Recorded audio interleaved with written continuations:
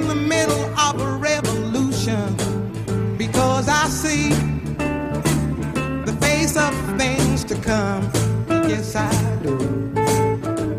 Oh, your Constitution, well, my friend, it's gonna have to bend. I'm here to tell you about the destruction of all the evil. It will have to end. It's gonna be all right. You're listening to Socialist News and Views with your host, Nick Schillingford.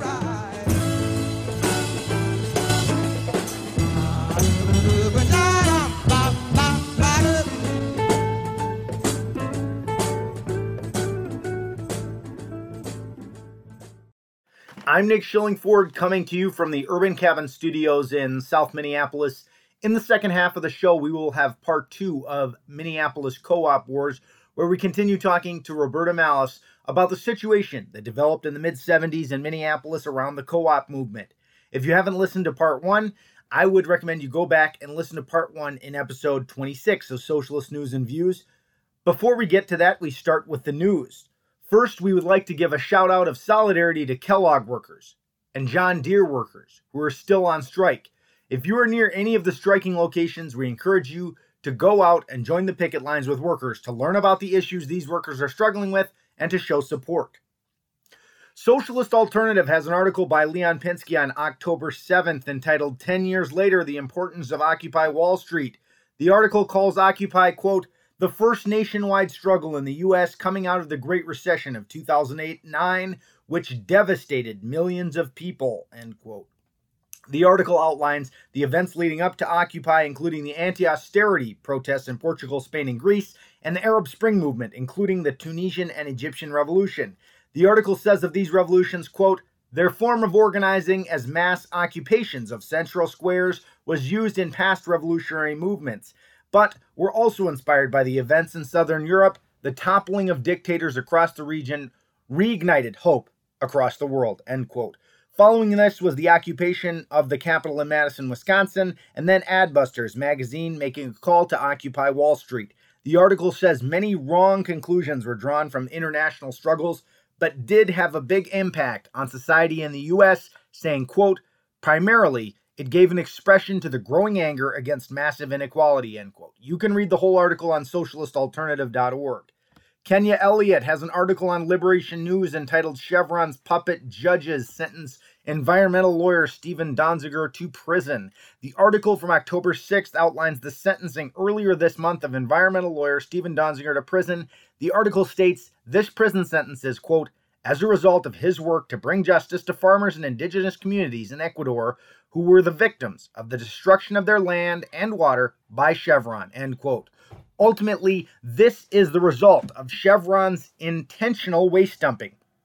After Donziger brought a case against Chevron, the oil giant brought a case against Donziger alleging bribery and racketeering. Even though the main witness admitted to lying, the pro-corporate forces conspiring against Donziger moved forward with trying to make Donziger pay for speaking out against them. You can read more on this case on liberationnews.org. October 13th, Fourth International has an item from Antonis Davanelos titled Greece After the Wildfires, which highlights the uncontrollable wildfires in Greece in August that, quote, turned 375,000 acres of forest land into ashes, end quote. The consequences are already visible and extremely serious.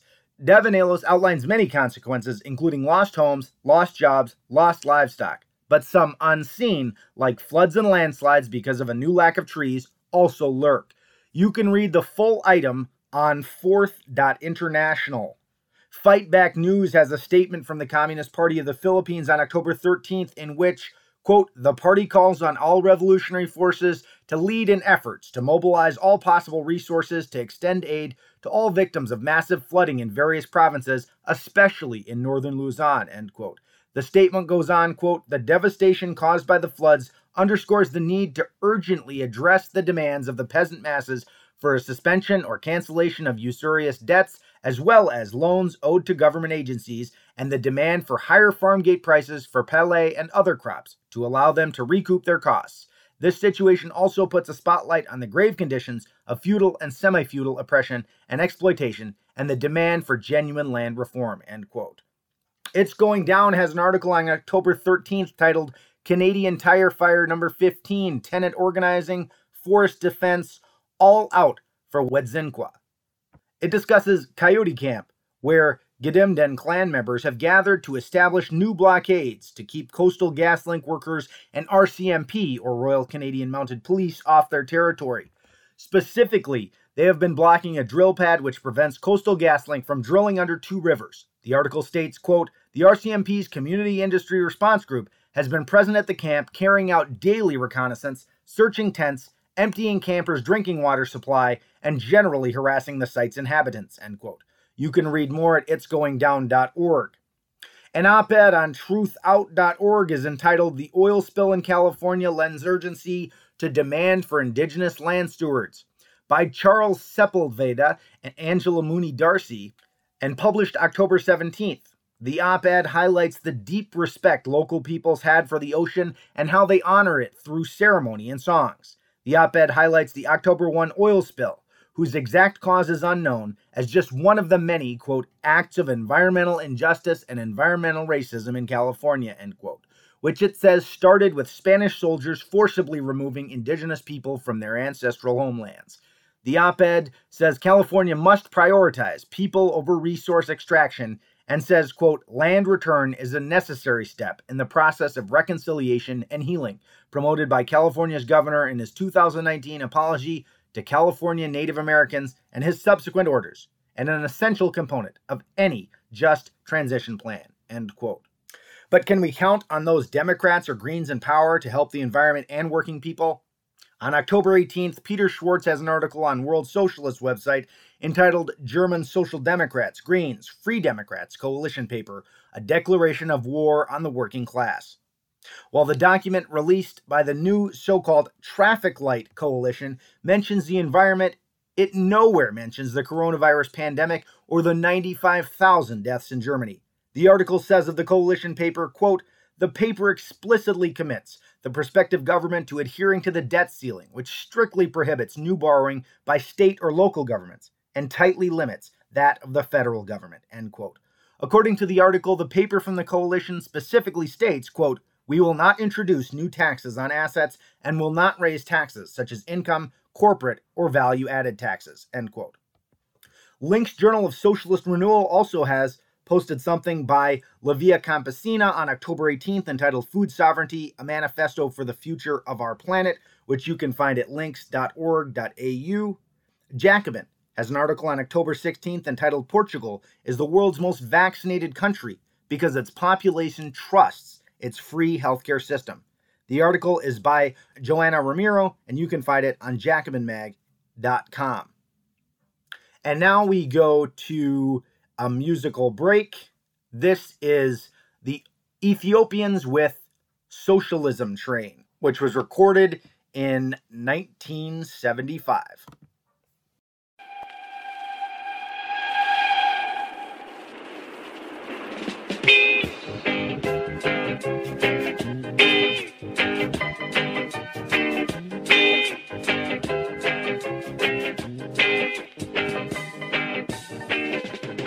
Everybody jump on socialism train. Everybody jump on socialism train. Everybody jump on socialism train. Everybody jump on socialism train. Forget your worries, your trials and crosses.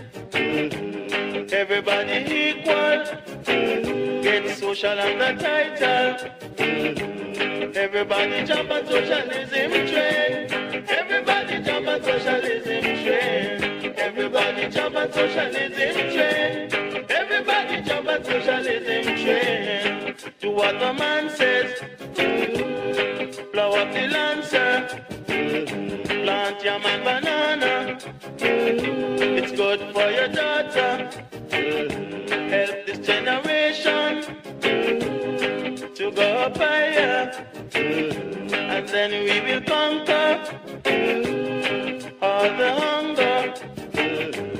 Everybody jump on socialism train.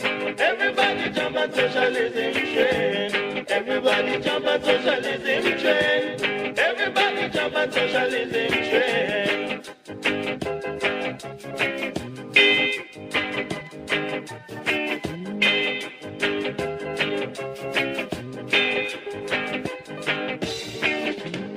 It's international. In Ethiopia, in Tanzania, even in England, everybody's social, so get tighter, help this generation to go higher. Everybody jump on socialism train, everybody jump on socialism train, everybody jump on socialism train, everybody jump on socialism train. I say jump on the jump, socialism train. Oh, I want you jump on socialism train. I said to run for the jump, socialism train. Oh, I want you jump on socialism train. Oh, jump on socialism train. I want you jump on, jump on.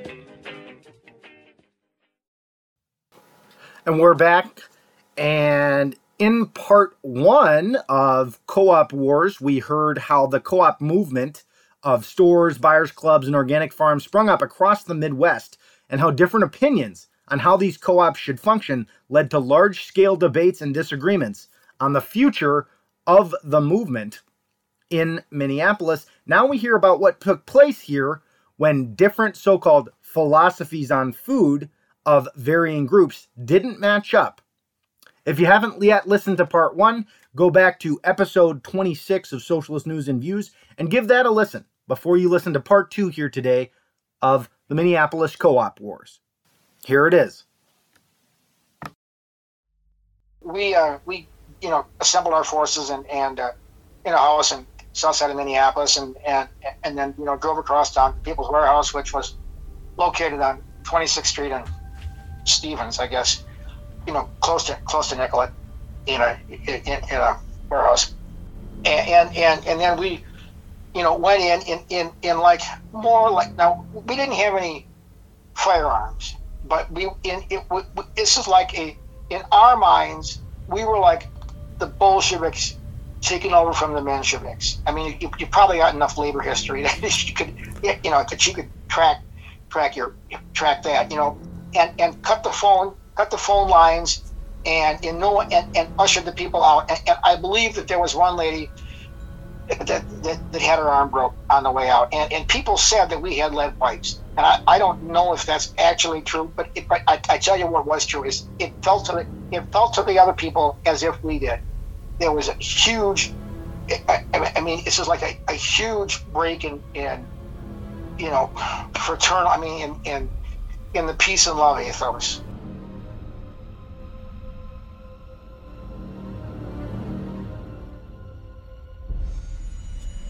This is so then we occupied that building and on I think that was a Saturday night. I don't know, it could have been a Sunday night too. I don't know.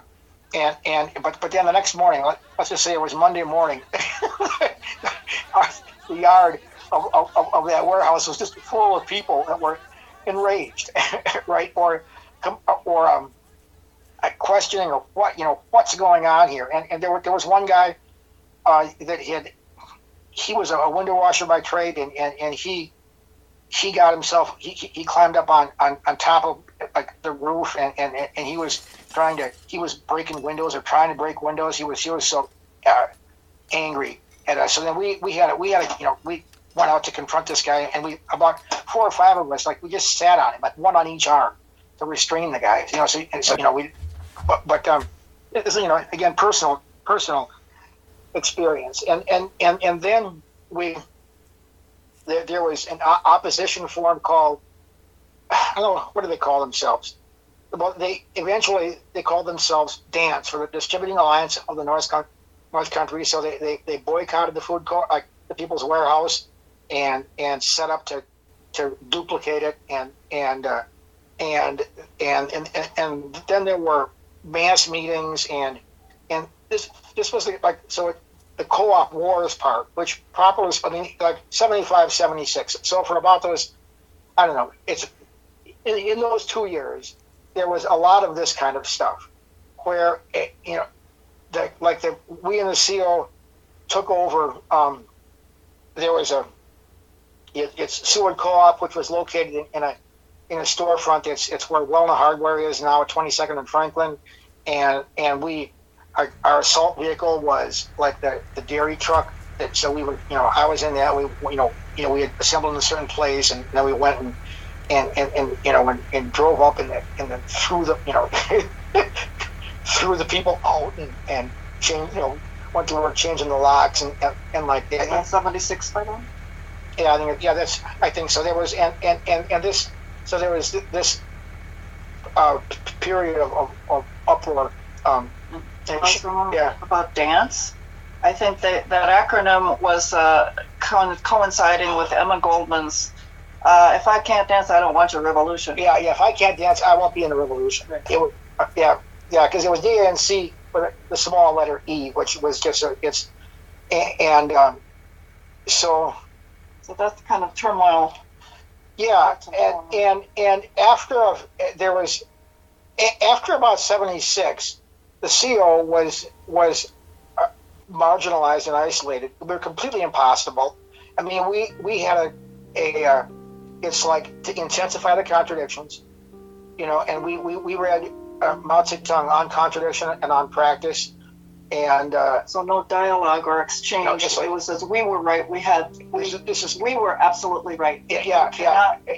Disagree. Just uncompromising. Have any values. Yeah, and so, you know, and there were people that tried to, you know, form a third way, tried to find some valid criticisms, points that the CO had made, such as I got stories I can't quite go into here, but, you know, they're fun stories about the laughable lack of professional business practices. They're funny. I mean, they're just, you can all, they're like, you know, it's you know, but it's, you know, we experimented with all kind of things, but there was this, people could see that and they could say, yeah, you know, we should have canned food. Yeah, that's a good thing, and stuff like that. But then what the CO did, the CO turned inward, and it's what I and it looked, we starting in 76 sometime, I think, again, this is just memory. It's we began an assessment process, which we were directed for, and again, just like life in the organization is like this is a secret organization. It operates on the need to know. You got to contact, and then you would go to your contact with information and or questions and directives, and you know, we left, we broke off with our hippie former roommates and romantic partners and spouses. If your spouse wasn't coming along, then you'd leave them. You know, no sentimentality about this. The organization would come first. Like your ideological commitment to the revolution would come first. I mean, we adopted the criticism and self-criticism as we understood it from Maoist China, the Great Leap Forward. We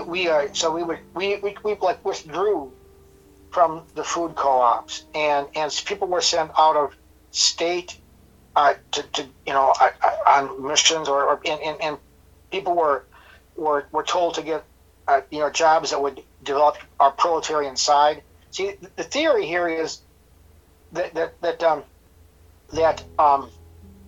so we live in a bourgeois society. It's run by a capitalist society. Okay, check, got that. Now, in order to survive in a bourgeois society, you have to live by bourgeois rules, right? You have to think. I mean, they're making the rules, so that and there was like the analysis was like primarily economic, because it's a Marxist analysis. It's a dialectical materialism. It's a philosophy of Marxism, and then historical materialism. So this says that you can look at history objectively and scientifically and see what's going on. It's understandable. It's knowable. You can explain history and then predict where it's going. In the same way that Galileo and Newton and the rest of those guys explained planetary mechanics, like the solar system.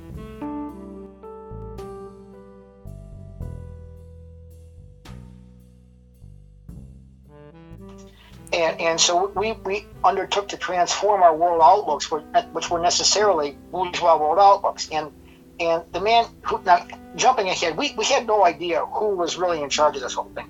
That was secret. We weren't supposed to know that. But as years later, it was when Lynette and I found out. But I'm getting ahead of it. Who actually? But he had this revolutionary theory concocted.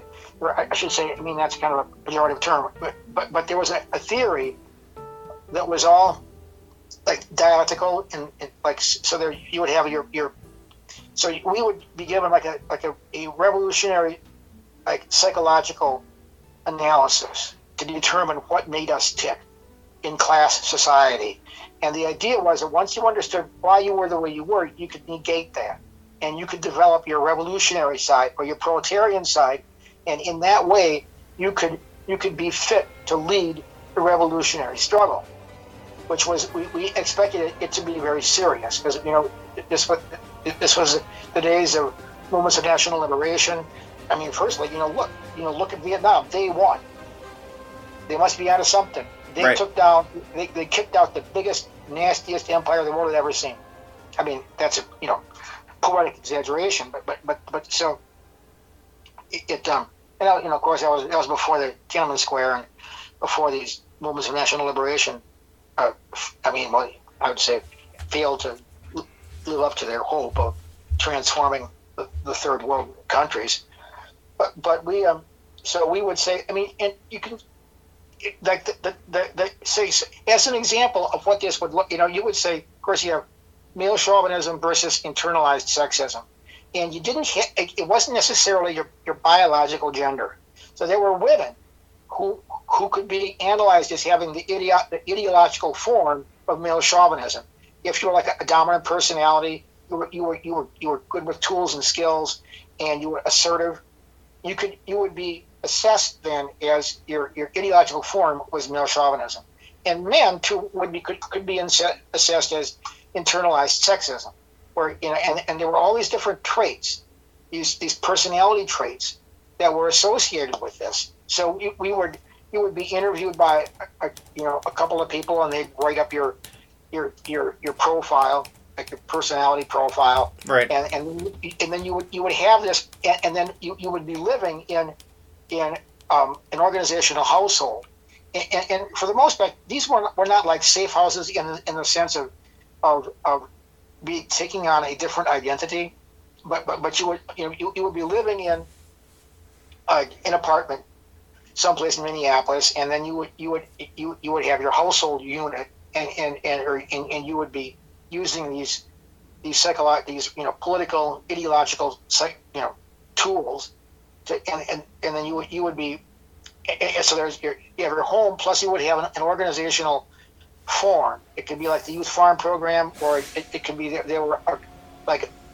was the car repair shop. Yeah, the car repair shop. There was a bakery in St. Paul. I worked at that one. That was part of the CO network, and there were 2 or 3 food co-ops in town. Most of them had nothing to do with us, and she's saying, yeah. So as an example of the car repair shop would bring the female members of the CO in to learn car repair, because that would help us negate our bourgeois side, and we could do something materially progressive and help people. And then we would also try to recruit people in the neighborhood. I remember at the car shop there was a Native American 12-year-old girl that came in, and I helped lead a little workshop in basic auto mechanics, how to change a tire, things like that. So we thought we were really progressive.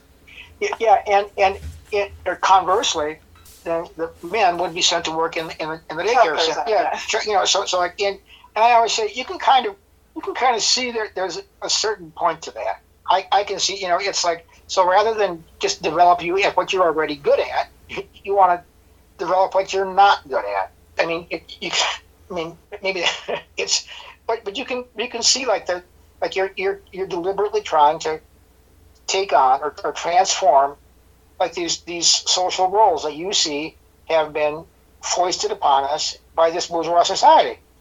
So we spent a lot of time doing that, and then once that got started, it sort of took on a life of its own, and you can say that. And I remember we had the assessment process, and then after a few months of that, then we had the intensification campaign. And remember, I told you like this was like you almost might say no retreat, no surrender, but it's like to intensify the contradictions.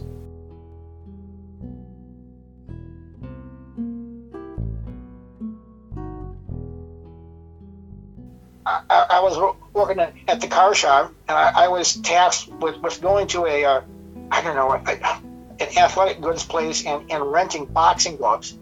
And then we were paired off.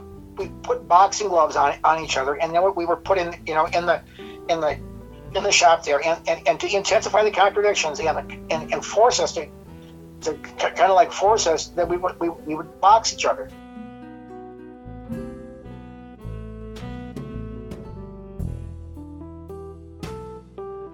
So and that was one of I was paired off with this like a very a black belt karate man who was like a small man, but I was like a post standing there, and he beat on me, and of course I got a black eye. And then the next day I went to work, and hey, Malice, what happened to you? Oh, I don't know. I walked into a door, something like, and it was and we stayed in this organization a long time. Yeah, that's so. It's like Lynette and I. Our arranged marriage. Yeah. The arranged. So Lynette and I are an arranged marriage in a secret revolutionary organization. I always say that, and then I tell them this story. Usually, many times I start out saying that, but it's So I don't know. I have been sent to learn computer programming, and because it was a good skill to have, and then I took a little bit of it at a school here in Minneapolis, and then I was arranged to be in a relationship with a woman that she and I had a son. He's still in our lives. Actually, we're still on very good terms with her. I'm not married to her. She's my previous wife. But I went to Chicago, and the organization ran a little software business, and I was set up with a job in a programming business with doing it had accounting and manufacturing software for small and medium sized manufacturing businesses, and I was doing that, and there were people that I run in, cross paths with years later, they would just bristle when we talk about the CO, because they had very vivid memories of violence. Yeah, and especially like the emotional stuff. It was just that we would just trash those relationships.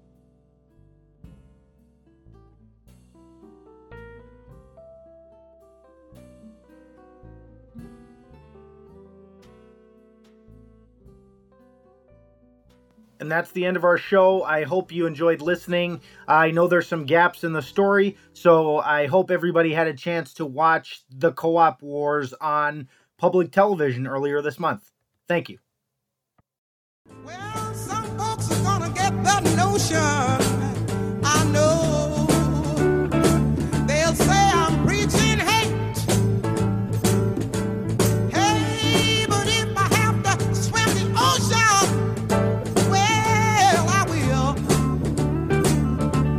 communicate. It's not as simple as talking jive, the daily struggle just to stay alive. But it's gonna be all right. This has been another edition of Socialist News and Views with your host, Nick Schillingford.